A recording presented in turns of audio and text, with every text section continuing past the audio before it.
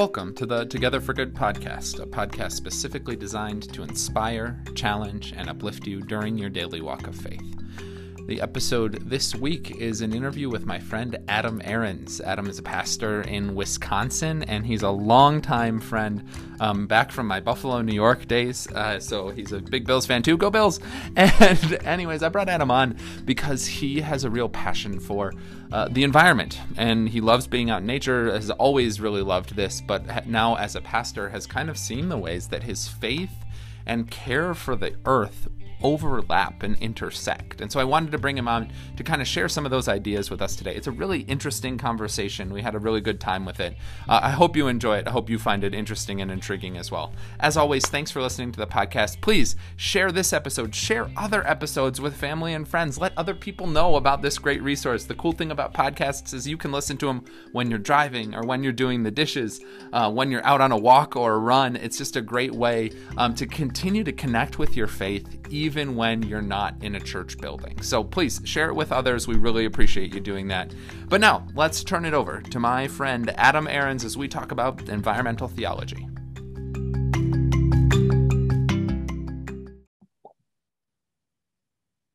Hey everybody, welcome to the Together for Good podcast. So glad to have you listening. And I have with me today my dear friend, Adam Aarons. Adam and I have known each other for 15 years now, something like that.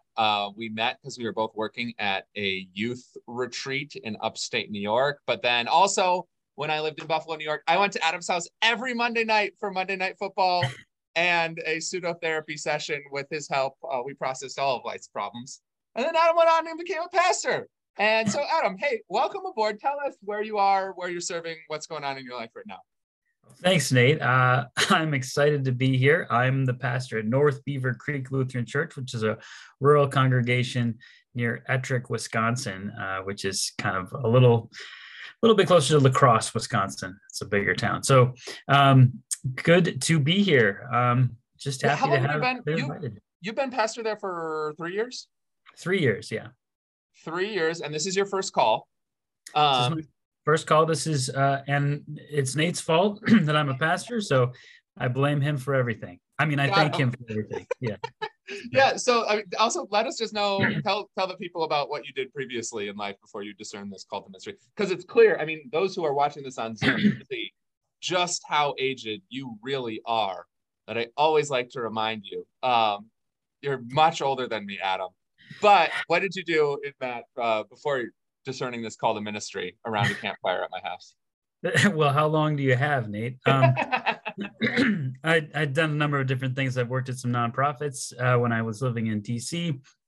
I became a teacher for a while when I was in Buffalo, and I worked at a for-profit company that did transportation issues and contracts for the government. And that drove me, that inspired me to seek out another job towards ministry. Yeah. That's also how God works, is through transportation, protocol, employment. That's perfect. And Adam, you just give us a little bit about your family too. Always love for people to just get to know who's on the line. So go ahead. You bet. I am married to a wonderful woman named Kristen. And we have two kids, 13-year-old daughter and 10-year-old son. And they're great. I remember when your daughter was born, and when your son was born, like a month after my oldest daughter was born. And that was all in Buffalo, New York, same hospital. The memories. Yes. But I brought Adam on because Adam is really passionate about environmental issues. And I know that also is something that you have really processed with a theological lens as well. It's not just that you care about the earth and you like to go hiking, but it's that you really care about the ways that this connects with what God is doing and what God has called us to do in the world. So just to get us started on this idea of, environmental theology, or however we want to term it, where do you think this passion comes from as well? Because this it seems to have been a part of your life long before you discerned this call to ministry. Yeah, so I guess it probably started with a walk in the woods. Like we talked about before college, before college, I went to camp, right, in Good Earth Village in Minnesota, and I also worked at a camp as a college kid. And getting out into nature at a Christian camp kind of connects those two for me immediately, right? And you talk a little bit about God loves the earth, God made the earth, and the Sunday school kind of understanding. But once you look into it a little more, there's a lot in the Bible. There's a lot in our tradition about caring for creation and God's creatures, as well as for ourselves. So in seminary, I took a class on it and learned a little bit more about how those things are connected practically, and some of the organizations that are doing some of that work. Yeah, well, and so I'm remembering too, just hearing you say all this, you participated in Lutheran Volunteer Corps after college, and then worked for that organization for a while as well. And don't they kind of have an environmental emphasis and focus in some ways too? Yes, thank you. I actually wrote that down. I forgot to say it out loud. Lutheran Volunteer Corps is a year-long year of service. You get a small stipend and work for a nonprofit. And they have 3 tenets, I think. Maybe 5. Hopefully. I don't know. One of them is care of creation. So in that work and in that process, meeting other volunteers and some of the work they did for advocacy, and there's definitely an emphasis on living simply is one of that I got to it. Yeah. Living simply, one of the ways that LVC asks volunteers to live for a year. And so you talk about and think about, what does that mean? After my year in LVC, I was a vegetarian for about 4 years, not because, well, animals are great, but not because I love animals especially, but more because I learned about how the rainforests aren't getting cut down just for wood. That's not what's going on. They're getting cut down to turn it into grazing land for cows. Oh, wow. So that's one of the reasons that I decided to do that. Now, I moved to Buffalo and ate chicken wings and fell off the vegetarian wagon, but that's also what we bonded over, because I was a vegetarian in college for the same reasons. When you know, when the school was making my food in the cafeteria and it was easy, and then when chicken wings were 40 cents a chicken wing on Monday nights at the Wellington pub, I had all bets were off. Yeah, I guess we're just weak, Nate. But those ideas stick with us, right? That we got to think about what we eat, what we consume. All these things have a bigger impact, and not just in our backyard here. You know, I'm in the Midwest, where agriculture is huge, and you know, people. Some of the people I went to high school with kind of push back against vegetarianism, saying, the cows I eat come down from down the street, which is great. But most hamburgers you eat in McDonald's and even in your supermarket come from all over the country and sometimes all over the world. So it's a global impact no matter what we do. And so, I mean, just hearing you talk about all this, where my mind goes is a lot of reflecting, like from a theological lens, just kind of getting to some of those initial core tenets that we say, right? Like we when we say the creed, I believe in God the Father, the Creator, Almighty, Creator of heaven and earth. And then you look at the very first book in the Bible, the very first chapter, which is about the story of creation and God creating and establishing the rhythm and the order of all of this. And so clearly, it seems that there's something very important about recognizing God as creator and then connecting that to how we shall live, right? Okay, so if we believe that God created everything, then maybe there's some impact to, what that looks like as we live out a life of faith. I'm wondering if you've got some thoughts on that, just how these pieces connect with some of the things we read in Scripture and some of the things we confess on Sunday morning. Yeah, definitely. So you start with Genesis, and the way that we treat the earth from the Western perspective, right? Especially what we've done is we've taken Genesis and the language in the Old Testament, especially about dominion, and we've taken that to mean, and this is not me or us, but us collectively for hundreds of years, the dominion is we can do whatever we want. These resources are for us and for us only, right? Mm-hmm. We forget about the first part of Genesis, where God creates all the things to work in order and work together, and he calls it good. God calls it good. God calls it good over and over. Each part is good, is good, is good. And we say, well, it's good for me, right? The other sort of theological underpinning of really taking seriously care for creation comes in the Psalms, and I think even in Revelation, where it talks about the whole world being redeemed. There's a whole theology about the fact that, we think about us being redeemed and humanity being saved, but a lot of the Psalms and some of the scriptures talk about, we're all, the whole world will be made new. Mm-hmm.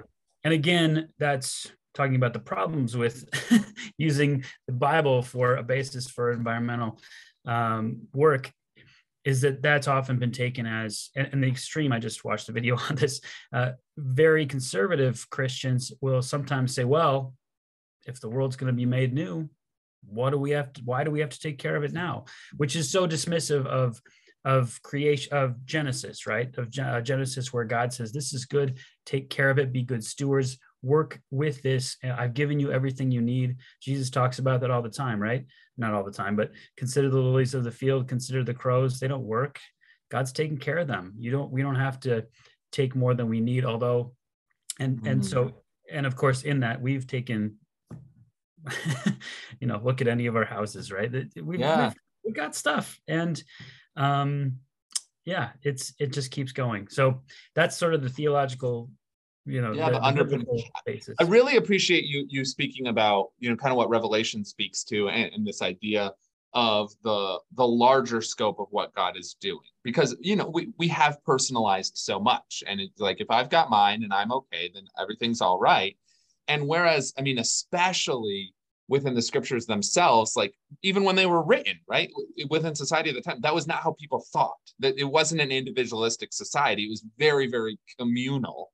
And so specifically too, right, like the way that it talks about all of these pieces is that God will restore everything, including creation, right? That it is a redemption, not just of individual souls, but of whole communities and whole ecosystems and everything in between.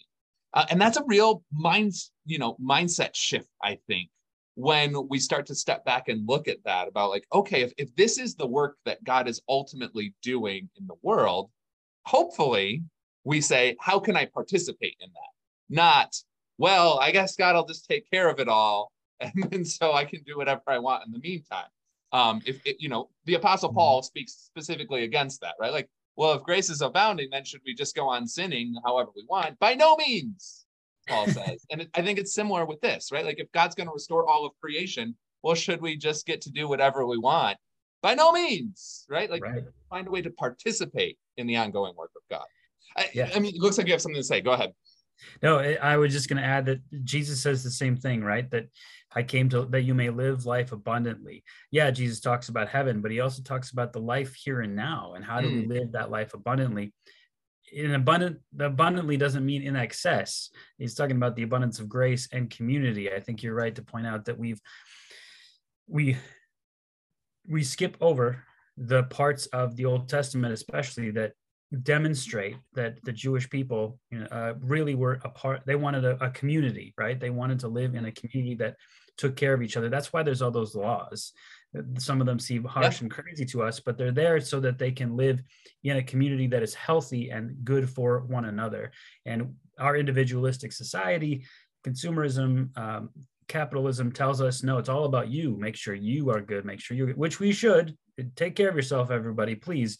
But take care of your neighbor too. And to do that, we've lost a bit of that communal feel. You made me think of a friend who pointed out that the fastest growing Christian communities in the world are in Africa. And in the West, we often think that Africa maybe, we've got to figure it out, but Africa, I don't know. And he said, I think Africa's got something to teach us. There's, and I apologize, one of the traditions in a giant continent is the idea of Ubuntu, right? I am because we are. That we are not islands. No man is an island. We rely on each other and on the world that we believe God has helped bring into existence and placed before us with everything that we need. to survive. Yeah, Yeah. really well said. Really well said. I mean, and just thinking about all of these pieces too. I mean, let's get, because there is an individual element to it. Of just like, okay, so then how am I to behave, and how can I participate in this work that God is always doing that is for the collective whole? I'm wondering if you have just any thoughts about that, just specifically, like, yeah, what can we do with this? What does it mean for an individual or a church community? Oh man, that's the big question, right?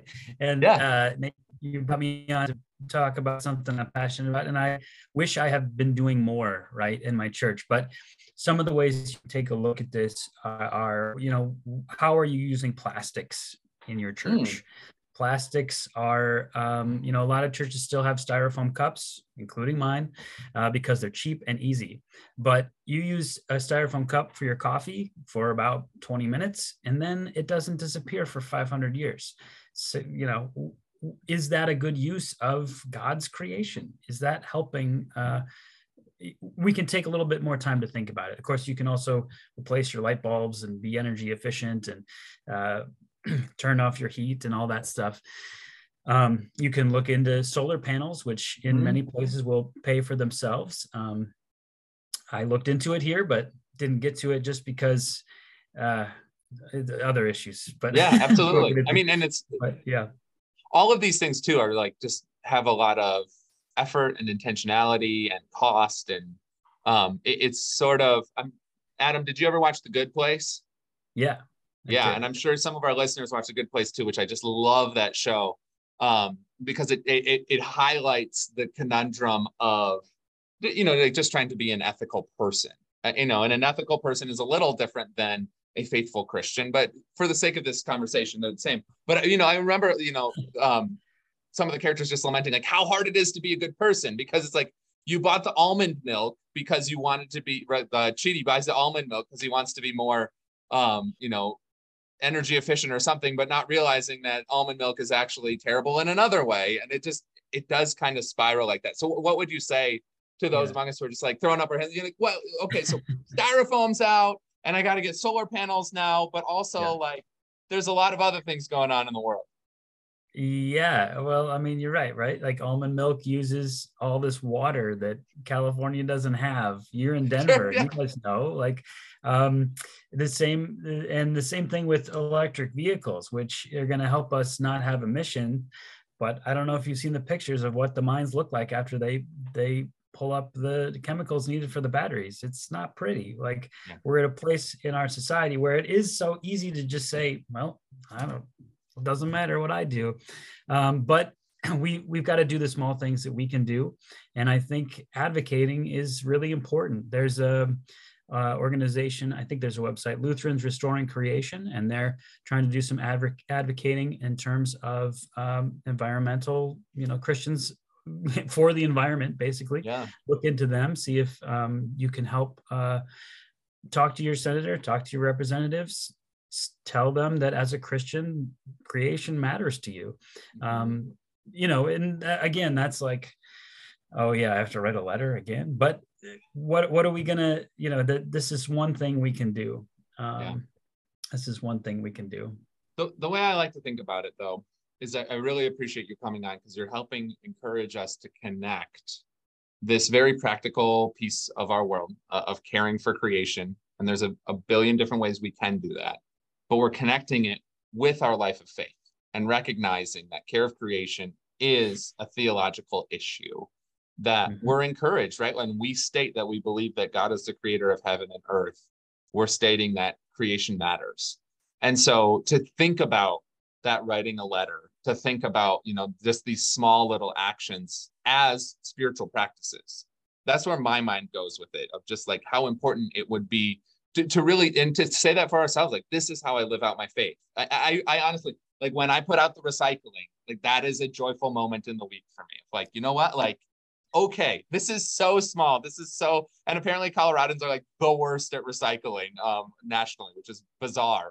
But like, okay, this is a small piece. And yeah, it's probably a drop in a bucket. But sometimes, like I'm sure sometimes we feel like just our prayers for different parts of the world are a drop in the bucket, but we do it anyways, because it's a way to live as this Christian person, a way to be connecting our faith with what goes on in the rest of our life. So that's how I would encourage some of us as well. Just like, yeah, think of it as a spiritual practice, right? Like allow yourself to make that connection and that bridge. I think you're right. And, you know, in writing letters, you can write a letter as a citizen, but you can also say, as a faithful Christian, as a Lutheran, as somebody who believes that God cares about the earth, I hope that you pass this kind of legislation that will help the earth, whatever it is. It's important. No, good stuff, Adam. No, thank you so much for coming on and just kind of sharing this perspective with us. I just think it's really helpful for reframing and again, connecting some of these issues that we hear on the news all the time, or see, you know, books and articles, etc. And now recognizing like, no, like that does have this connection to our life of faith. All of that, I think, is just really important. It's so much more than Sunday morning. I tell people, so much more than Sunday morning. So Adam, thanks for being my friend. Thanks for Monday Night Football games back at your house in Kenmore and chicken wings at the Wellington Pub. Really appreciate you a lot. Appreciate you coming on. Any closing thoughts for our listeners?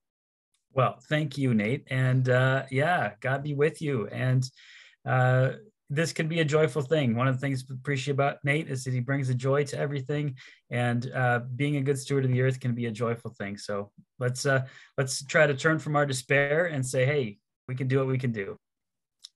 Appreciate that. Thanks again, Adam. And thank you, dear listeners, for joining in. Stay in peace, everyone.